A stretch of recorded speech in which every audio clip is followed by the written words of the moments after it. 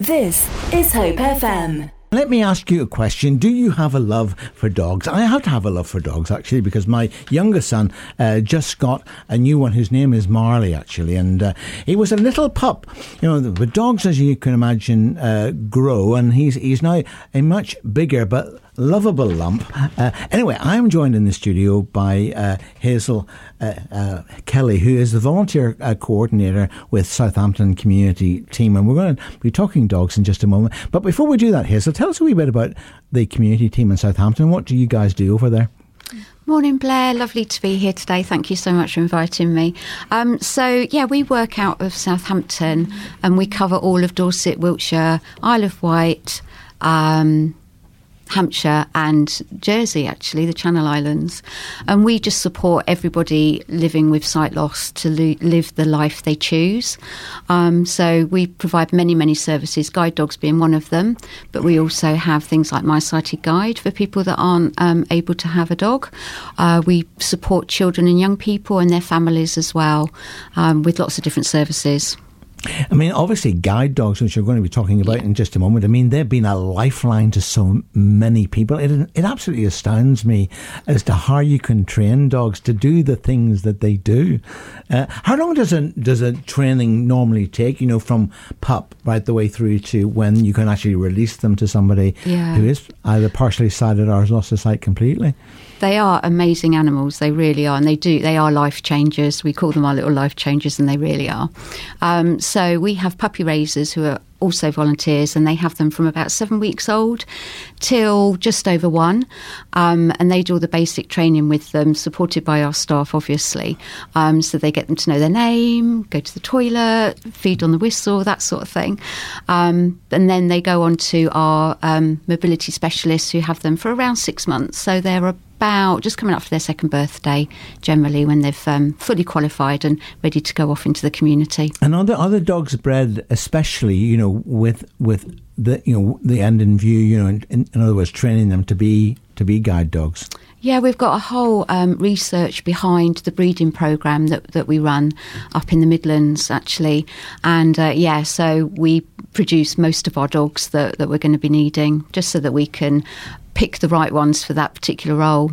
So is it a community team then? Is it a national charity, or is it just focused on Southampton and the surrounding area? So we are a national charity, but the Southampton team actually do everything the national charity does, but on a local basis. Is it like an affiliated type basis? You know, so the local branch affiliates to the national? We are actually guide dogs, yeah. So it is a national team, but there's 20 teams around the country, all doing the same thing, all supporting the cause. And how did you come to be involved? I've been in volunteering for a long time. I'm going to say how many years? 25 years. Seems like only yesterday. I know, it certainly does. It certainly does. It's a lovely role to have, being a volunteer coordinator. You meet so many lovely, lovely people that want to give their time to charities, and we're so grateful for them. So it's just a lovely thing to be in. Well, I was going to say to you, I mean, you said that volunteers are the salt of the earth, and we've seen that, of course, through COVID and so on. In fact, picking up on that, has it been really difficult, particularly these last sort of almost 2 years? It's unbelievable, isn't it? It is nearly 2 years now. Yeah, I mean, a lot of our services were completely stopped. But we supported our clients and our volunteers actually through telephone calls and that sort of thing as much as we could. We've come incredibly accustomed to Zoom, so we've done a lot of support with Zoom. And oh dear, you're on mute is my favourite phrase, I think, of 2020. I think we've all used that phrase in abundance. It's just brilliant. But it has been a really, really difficult time, and we are now, I would say, just about getting ready to start producing dogs again and starting the training all over again. And how is your funding sort of produced? I mean, that must be another challenge in itself, getting the money to do what you do. Absolutely, yeah. I mean, if you think that every guide dog costs about £58,000 to support for its lifetime, yes, we do need a lot of money because there's over 5,000 guide dogs in the country now. But a lot of it is we don't have any sort of specified government funding, so all of it is done by fundraising. That's through community, through different products that we have, like Name a Puppy and that sort of thing. But we do really rely a lot on our community fundraisers. They are an incredible bunch of people going out in all weathers, doing all sorts of silly things to help raise funds and awareness of the charity. And of course, there's something about dogs, isn't it? I mean, they say a dog is man's best friend, you know, but you see people out, and I think that particularly through COVID, you know, where people have been allowed to do walks, but they saw a real rise, didn't they, in people buying puppies and dogs and Absolutely, so on. yeah. It went astronomical, I think, with people at home all the time. Getting their own puppy was a really good idea. If you are living in Southbourne, Boscombe or Queen's Park, then you should be particularly paying attention to this, because you're actually looking for volunteers from those 3 specific areas, Hazel. Yeah, we are actually. It's an unusual circumstance because normally we train our dogs from the Southampton office, but we do have a guide dog mobility specialist who's going to be based in Bournemouth from next year. So she'll be looking at locally training her dogs. So she'll have 3 dogs at a time. And we're looking for foster homes to have those dogs for her for about 6 months, starting April, May time next year. Now, of course, we hear about fostering children, but I think this is the first time I've ever talked to anybody about fostering dogs. So what does it entail? So Erin will be training the dogs every day, but we need somebody to have them overnight and at weekends for her. So it's just, it's a lovely opportunity to have your doggy fix, but not have it full time. But yes, so we're asking families to open their doors for a loving family. The dogs are just, when they're out training, they're doing their work. When they're at home, they're just relaxing, just like any other normal dog. But we do like them to have good manners and things like that. So we do, there's some specifics that we ask for our fosterers to adhere to, if possible. Oh, I know, but, well, I'm vice chair of Bournemouth Fostering Panel, our BCP Fostering Panel as it is now. And, of course, you know, we're looking for criteria for foster care. So I always think are amazing people. You know? Yeah. So do you have to have criteria for being a good foster parent to a dog? Just a loving home, really, and that disposition of wanting to learn how we train our dogs and keeping that going, really.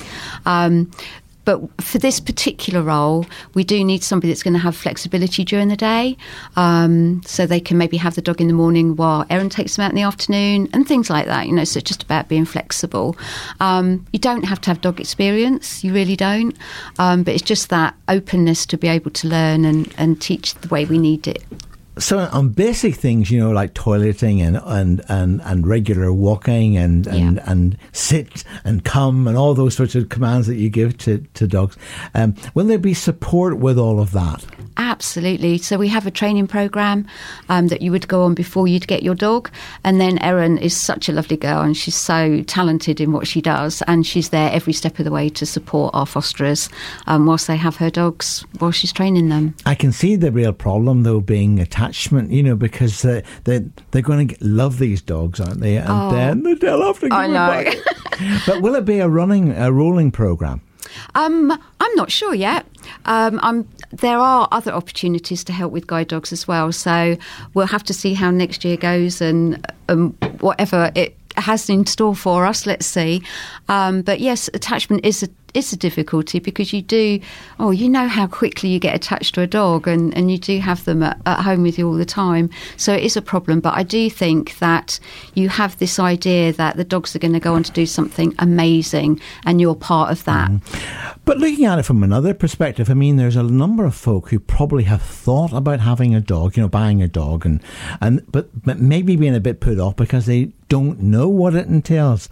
So you could say that this would be like a 6-month training scheme that maybe would ease you into knowing I definitely would like to have a dog and I've got some skills. Yeah. Or I definitely wouldn't, as the case may be. It's a great way of testing the water, I think, definitely. No, I think it's marvellous. And of course, the most important thing is that the particular dog that's being trained is actually going to help somebody at the end of the line. Yeah, and there's lots of clips on YouTube and all that sort of thing that you can see what amazing work they actually do and what life changes they are. So to be part of that is something really special. So did you say that the whole thing's going to kick off from next year, from January, February, that sort of time? Yeah, so I'm looking to sort of recruit now. And then the training course? The training programme going through sort of spring to next year, and then hopefully dogs about May time. And will the training programme be local? I think some of it will. Some of it might even be on Zoom still. Oh, no! I know, I'm sorry about that. But yeah, a lot of the dog training obviously is face-to-face. So yes, it'll be done locally. And what breed will the dogs be? Do you know that yet? I don't know that yet, but generally our dogs are either Labrador or Retriever, or a lot of crosses. We do have some German Shepherds and some Labradoodles, which are quite different. But I would imagine there'll be a Lab Retriever cross. That's our general stock. No, that's fantastic, yeah. And then what happens, when the time does actually come, to say good farewell to the dog as it goes to its new owner, do you prepare people for that? Absolutely. I think we prepare them from day one. We're seeing the dog every day. It is very different from having your own pet dog, because you know that it's actually not yours, it's going on to something else. But yeah, we don't just take it one day and say, that's it, thank you very much. There is that whole preparation. I mean, for probably the last 8 weeks of training that they're with you, they're looked to being matched with somebody. So it doesn't come as any big surprise when the day comes and they go off for their forever home. I think it's a marvellous scheme, not only for the fact that people are clearly going to have a lovely time, with their dog and support, which is very, very important. I guess, there are issues, aren't there, with people who think nice things about, I have a nice little dog, and this of course happened through COVID, but then they realise the responsibility that comes with that. So it's not something you do necessarily lightly. So having this sort of commitment, but for 6 months, I think is a good thing. Yeah, and supported every step of the way as well. Plus, it doesn't cost you anything. We do provide all the support that you need. The vet's bills and all the food is paid for, obviously, by Guide Dogs. So, it's a great way to get involved. And are you the backup then, so you...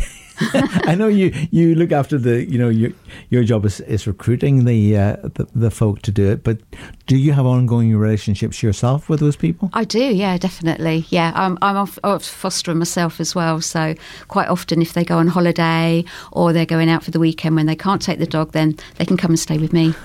Now you can tell us firsthand, because obviously people who have already done this. Mm-hmm. What sort of feedback do they give you? Really good. A lot go on to do it for years and years and years. So once it's in your blood, be warned. I know that I say the same thing about radio, actually. If come too close to it, yeah. That's fantastic. So if somebody wants to know a bit more, what's the next step for them? So my email is probably the easiest way. We do have quite a lot of information online at our Guide Dogs website, which is www.guidedogs.org.uk. But because this is a quite specific role, it's slightly different from what's online. So by all means, please give me an email, which would be hazel.kelly@guidedogs.org.uk, or my mobile number is 07881 269 337, and we can have a chat about it. And just to say that the Hazel is with one L. Yes. Some people have it with two, don't they, at the end? Yeah. So it's Hazel with one L, hazel.kelly@guidedogs.org.uk, and that telephone number, just make sure I get this right, yep. Hazel, so it's 07881 269-337. That's it. Perfect. Well, Hazel, thank you so much for joining us. You have to come back and tell us, how the whole scheme's gone. I think I'd love to. I'll bring a foster in with me next time. Absolutely, you can bring a dog. Actually, I've had dogs in the studio, and they've been very well behaved. Brilliant. Yeah, fantastic. And just a reminder that if you want to get in contact with Hazel and find out more about that brilliant scheme to foster a dog, and of course get the little dog ready for helping somebody who is either partially or wholly challenged with their sight. Well, Hazel's email address is Hazel, just with the one L, hazel.kelly@guidedogs.org.uk, and her mobile number is 07881 269 337. Let me give you that number again, 07881 269337. That's hazel.kelly@guidedogs.org.uk. She'll love to hear from you. This is Hope FM.